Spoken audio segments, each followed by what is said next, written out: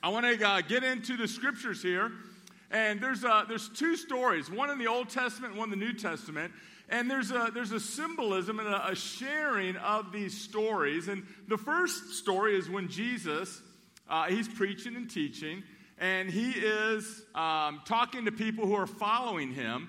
The second one is the calling of Elisha. And it has to do with an illustration or mindset of putting your hand to the plow or plowing with oxen in the field. And so let's pick this up in Luke chapter 9 in verse 57. It's a scripture many of us have read.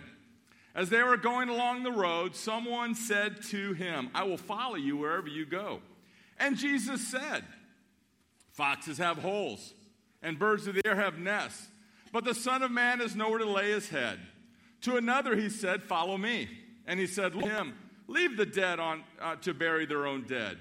But as for you, go and proclaim the kingdom of God." Yet another said, "I will follow you, Lord, but let me first say farewell to those at my home." Jesus said to him, "No one who puts his hand to the plow and looks back is fit for the service of the kingdom of God." So this is a segment here of what we call the journey to Jerusalem. Luke 9 to Luke 18, Jesus is on his way to Jerusalem to die. And so what he's doing is that he's calling people to follow him.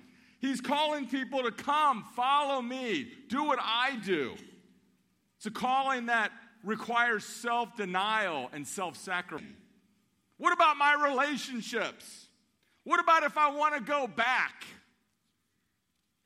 Jesus answers those questions. And then in the Old Testament, in the Kings, we see this man who's called to be a prophet after Elijah. And it says he is involved in 60 years of faithful ministry and performed over 28 miracles recorded in the Old Testament. And in 1 Kings chapter 19, you see in Jehu, this is God talking to Elisha, the son of Nisha, you shall anoint the king of Israel, and Elisha, the son of Shaphat, of Abel-Meholah, and you shall anoint him to be prophet in your place. So we meet Elisha for the first time, the son of Shaphat.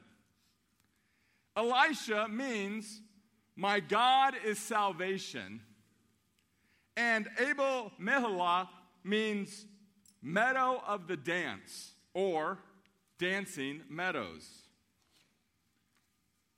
So the context of this verse is Elijah just confronted the prophets of Baal on Mount Carmel. He fled because he heard that Jezebel wanted to kill him. He goes to Mount Horeb, and there he's literally frustrated and complaining to God that there's no one else in all Israel preaching the word. They've abandoned God, and he was the last prophet. And so God told Elisha to go out of the cave. You had an earthquake, you had a storm, you had a great wind, a fire, and God wasn't in any of those. And then a gentle whisper, a precious assurance, Jehovah is still in Israel. In fact, there are over 7,000 people that have not bent their knee to Baal. And further yet, I'm going to give you, my weary servant, a yoke fellow, true in sympathy, ministry, likeness of spirit, that's going to attend you and make your burden easier to carry. So you can imagine the encouragement, the excitement, and there's not only hope for him as a prophet of God, but there's a hope for the nation, a hope for the world. And in 1 Kings chapter 19, in verse 19, it says Elijah left there and found Elisha. Elijah left there and found Elisha, son of Shaphat, as he was plowing. 12 teams of oxen were in front of him, and he was with the 12th team. Elisha walked by him and threw his mantle over him. It's kind of hard to appreciate the prophet turning out of darkness, turning out of discouragement and depression, turning around and going back to Israel. And on his way back, noticing how nature must have been changing into a revelation of stillness and peace. A new spring. The herders, the shepherds, those who are plowing the fields are out, and there's this meadow before him as far as he can see. And there's probably a short video clip that probably can describe it the best way.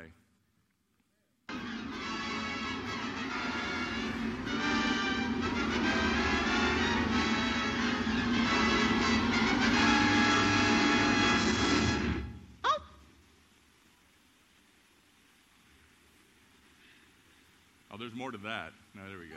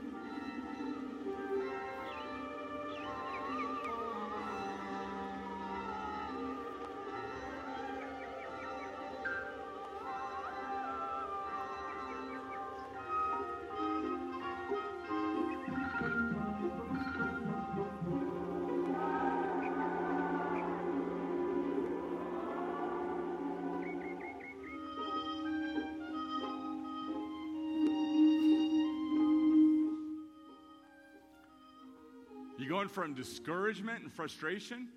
You're going from death. And all of a sudden you're walking up and there's these dancing meadows and it's so incredible, so amazing. And this land before me is owned by this guy named Asaad. And he was probably one of the 7,000 that never bent his knee. And you can tell that by the way he named his son Elisha. My God is salvation. Hey, can you imagine just the encouragement that he must have felt walking up and just seeing this beauty in front of him? It was amazing. And we find out, there's just 3 simple points or thoughts here, is that Elisha understood the unmistakable call that Elijah gave him. The symbolic action of walking up behind Elisha as he's plowing and throwing his mantle, his cloak on him, and probably continue to walk. Come, follow me. Be like me. Do what I do. What an honor, what a privilege. You've picked me to follow you. And you can imagine what was going on in Elisha's mind. I mean, he's like a kid, a kingdom kid. You know, I've heard all the stories of how God worked through our people. I've seen how messed up our world is. And you're calling me to follow you and to do God's will? This is amazing. You ever noticed how in the Bible God usually calls people who are busy?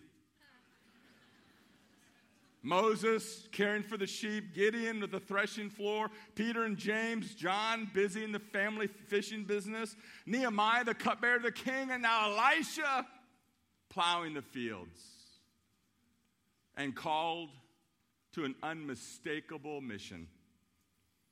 You know, in John chapter 12, Jesus continues to preach and teach.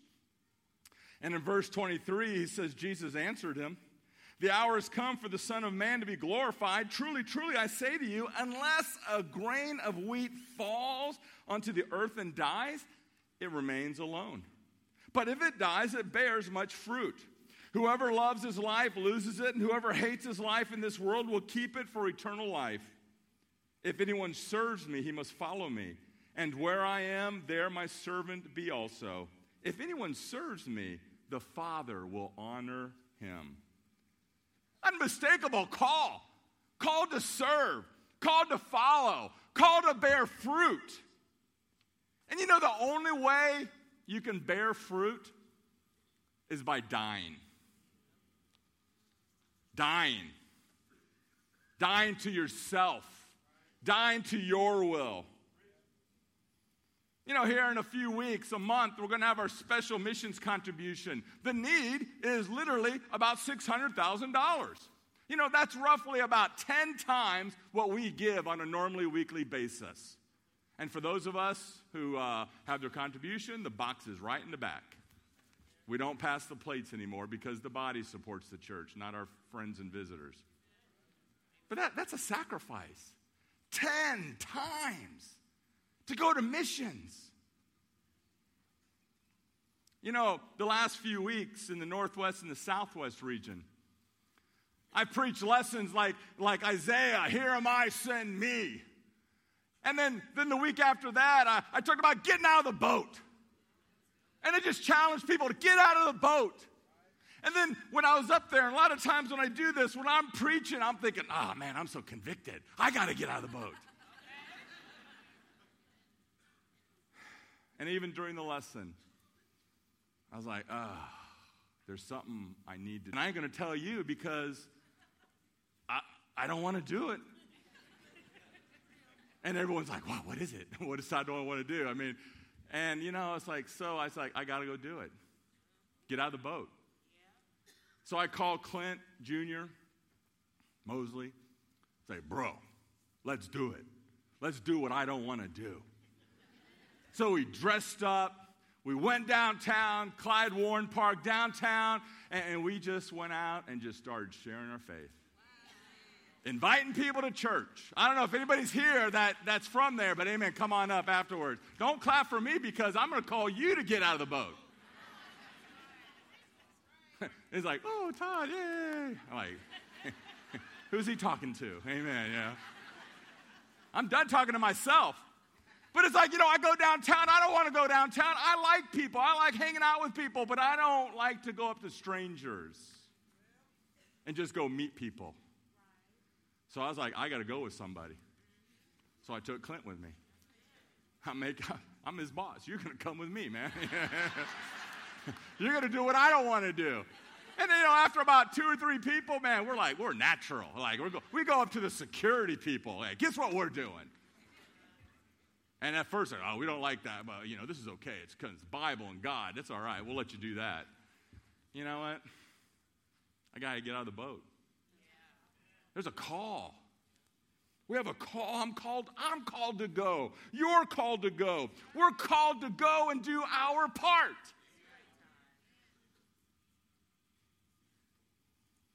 You know, with an unmistakable call, there's that unmistakable challenge. You know, just like Jesus, you have Elijah calling Elisha. And this calling requires self-denial, self-sacrifice. Give up your family. Give up your home. And, you know, the wealth that you would have received at your inheritance. And Elisha came from a pretty wealthy family, 12 teams of oxen, land, equipment, servants. That's a lot. An act of faith and surrender. It's the same questions as Luke chapter 9. What will I put my security in? What about my relationships? What if I want to go back? You know, and here's the challenge. You know, Abel Metholah, Dancing Meadows. You know, the challenge for us is that we live in the Dancing Meadows subdivisions. You know, I don't know if you realize this, but most of us probably live in homes here, and outside of your home, when you pull in, there's probably some little plaque that says something like, the estates of Hickory Creek, the manor of Hickory Creek. And your little subdivision probably has some little title, and maybe it's like Dancing Meadows Subdivision. You know, I love that clip on Dorothy and Wizard of Oz because that's when Technicolor came out. That was like Technicolor's introduction to the world. And when I watch it, I'm like, man, that's so goofy now. But you know, like, what was it, like 60 years ago or 50 years ago, whatever it was? That was cutting edge. That was technology and computers and graphics and putting like things in there. That's like Star Wars back in the 70s or back in the 50s or 40s, whenever it came out. Or 30s, I don't know. Whatever, you know. You know, it's so funny. We live in Dancing Meadows Subdivision. You know, I love music, and some of the music I like for instance, rhythm and blues, Albert King. Albert King's got this song. He's got this song. Just listen. Can you hear this all right? Listen to the words for a second.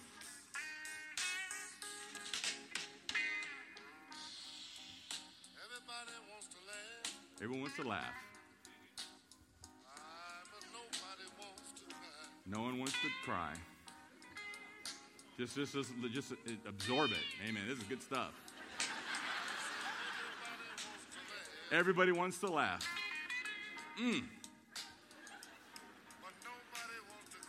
But no one wants to cry. Everybody wants to go to heaven.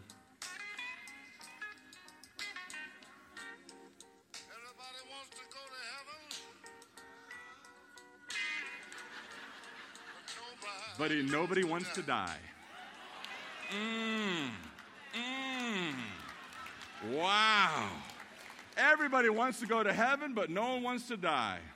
You know, we want to spend eternity with God. We just don't want to spend time with God. We stand and stare at a distance, satisfied with superficiality. We Facebook more than we seek his face. We text more than we study the text. And our eyes aren't fixed on Jesus. They're fixed on our iPhones and iPads, emphasis on the I. Then we wonder why God feels so distant. We wonder why we're bored with our faith. We want joy without sacrifice. We want character without suffering. We want success without failure. We want gain without pain. We want testimony without a test. You know why? Because we live in Dancing Meadows Subdivision. Technicolor. Now, what did Elisha do? What did Elisha do with this unmistakable challenge? Well, in verse 20, it says, Elisha left the oxen, ran to follow Elijah, and said, please let me kiss my father and mother, and then I will follow you. Go back, he replied, Elijah, for what have I done to you? So he turned back from following him and took the team of oxen and slaughtered them. With the oxen, wooden yoke, and plow, he cooked the meat, gave it to all the people, and they ate. And then he left and followed Elijah and served him. What? He left, he ran, he kissed, he partied, he followed, and he served for 60 years. Why? Why was he able to do this? 28 miracles, 60 years. Now, it's because the unmistakable cause. The unmistakable cause.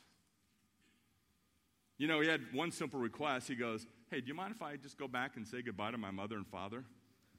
And Elisha's like, the idiom is basically, what he's saying, he goes, do as you please.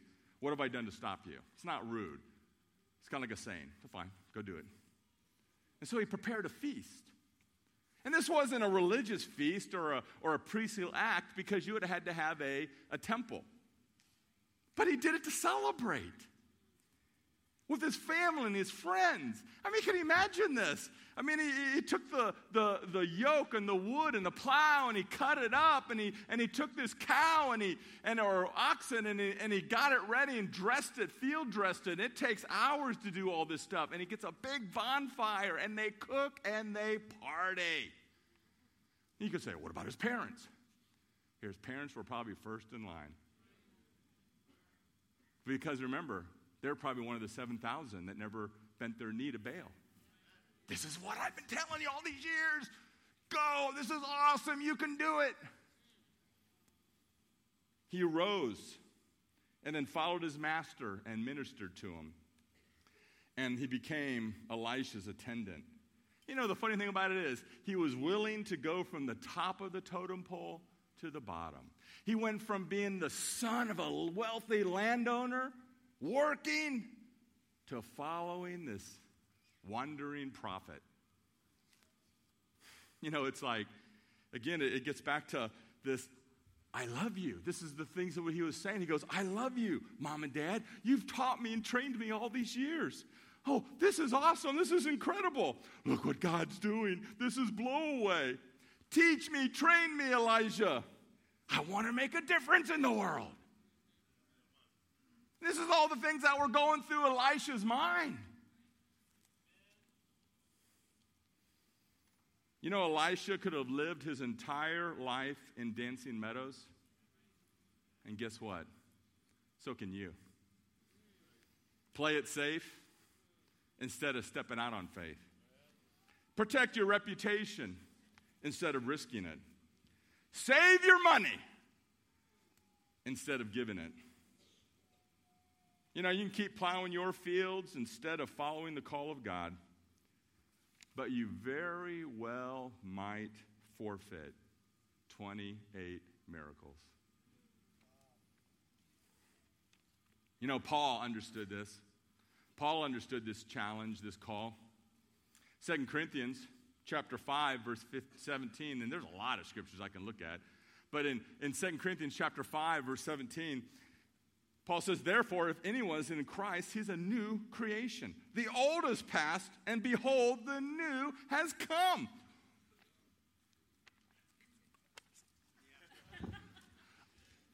Speechless. A new creation. I'm loved. This is awesome. Look what God's doing through.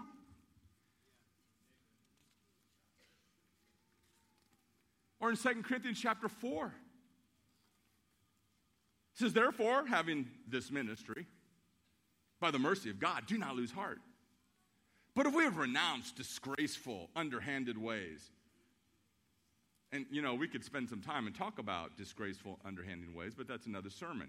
We refuse to practice cunning or to tamper with God's word, but by open statement of the truth, we would commend ourselves to everyone's conscience in the sight of God. And even if the gospel is veiled, it's veiled to those who are perishing. In their case, the God of this world has blinded the minds of the unbelievers to keep them from seeing the light of the gospel and the glory of Jesus, who is the image of God. For what we proclaim is not ourselves, but Jesus Christ as Lord, with ourselves as your servants for Christ's sake. For God, who said, let light shine out of darkness, has shone in our hearts to give the light of the knowledge of the glory of God in the face of Jesus Christ. But we have the treasures in jars of clay to show that our surpassing power belongs to God and not us. The glory of God. Not only new creations, but this unmistakable call and the challenge, it's all about God's glory. I got a little clip here of music, and first part's for the sisters, the second part's for the brothers. Let's go ahead and hit it.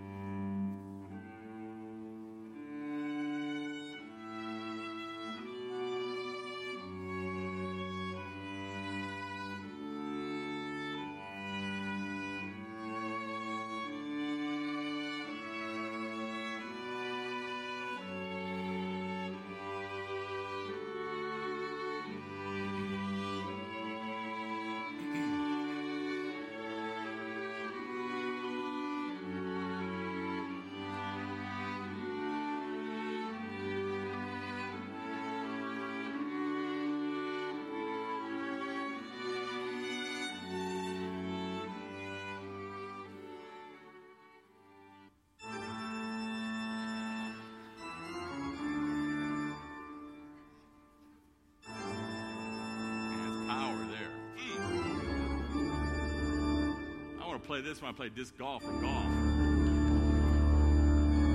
It's like Darth Vader coming through the wall.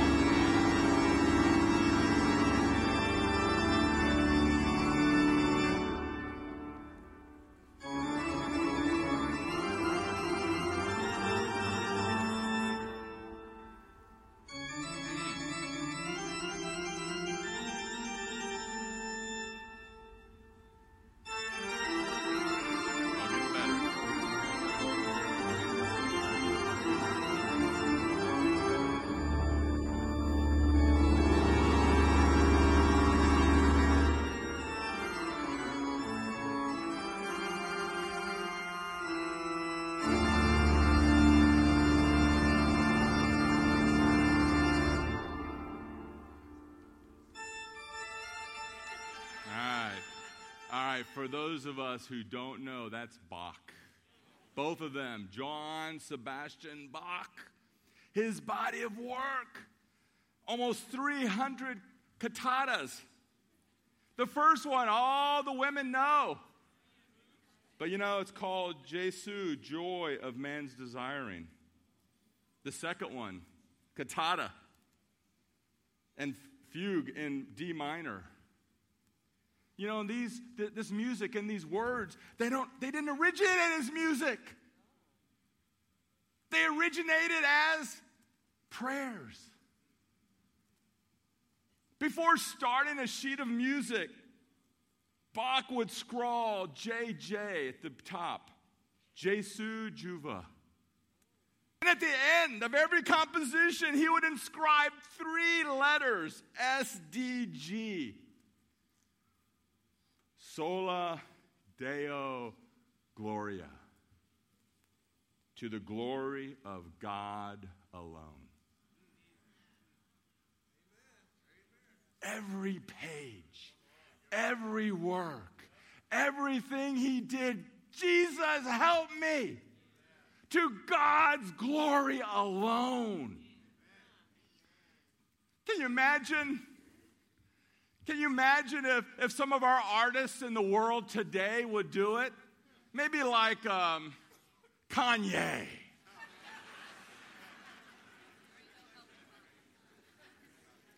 For those of us who love country music, maybe Travis Tritt. I don't know. Whatever. I don't follow country that much. Yeah, I heard a couple names. You get it. The unmistakable cause to glorify God. No one can glorify God like you or for you. Do you know that your life is in an original score? Created in the image of God? Every face, every person is beautiful in God's eyes. Original, incredible, gifted, beautiful. And you have the power, you have this unmistakable cause that God has called you to be a part of.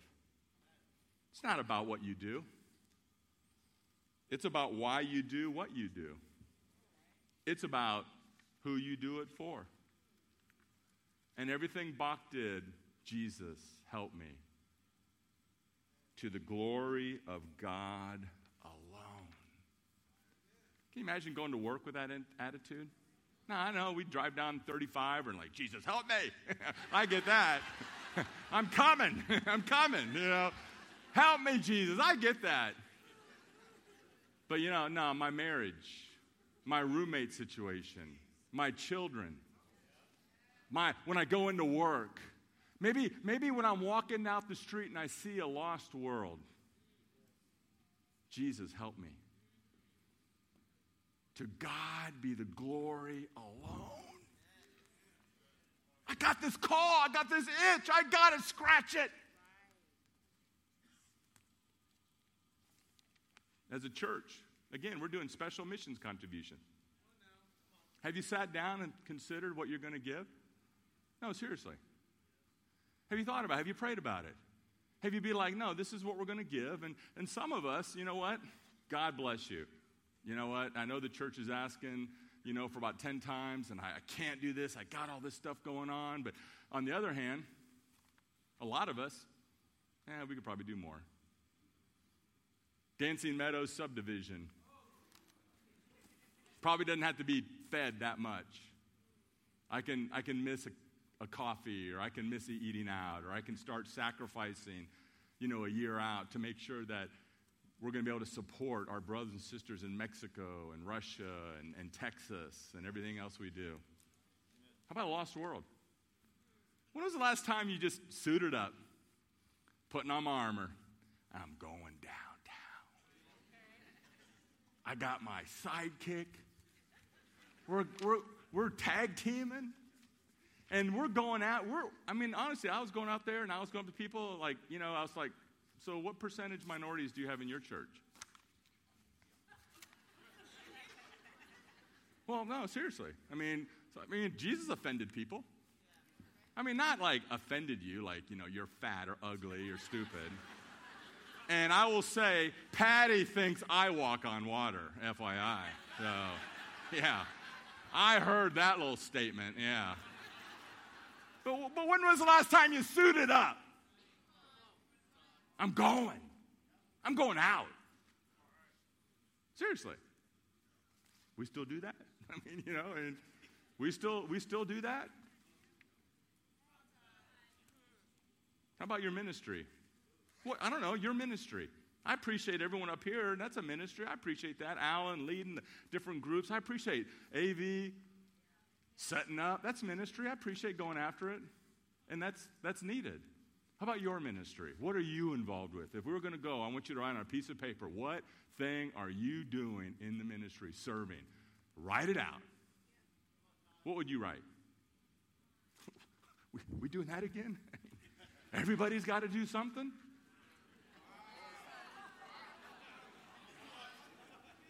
So, Luke chapter 9 and First Kings. Why?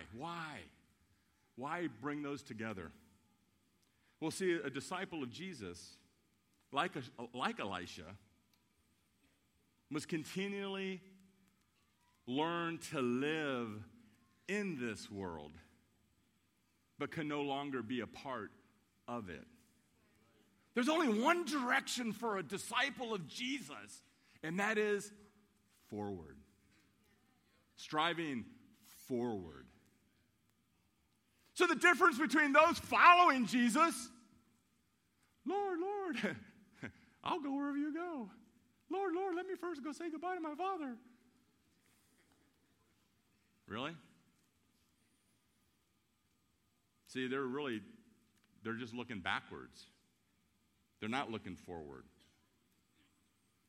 They weren't that serious. In fact, you don't hear about them anymore, which means the writer of Luke was like, well, these are the things that came up. They were concerned about all these issues, but they weren't really focused on following Jesus to the end. They were following Jesus, but not like Elisha. See, he looked forward, not backwards. He looked forward, not backward after his call. He no longer was longing after what he gave up. He follows on and serves with an undivided heart to complete this joyful concentration, this joyful blessing, this joyful call. That's what a disciple does. I've been what? Jesus did what? I get to do what? I get to go where? This is awesome. And it is a challenge. It is a challenge. But see, Elisha, man, we're going to have a party. We're going to have fun. And it got hard on Elisha. You read the story of Elisha, and it was tough. But he knew the call. He knew the unmistakable cause that he was a part of. And I pray for us here this morning as disciples.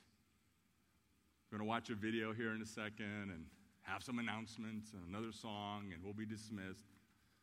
But as disciples, are we striving forward? We're living in Dancing Meadows subdivision. I get that. But we can still go. We can still make a difference. And we don't have to move to Cambodia, but maybe some will. But you can go in your neighborhood. You go to your work.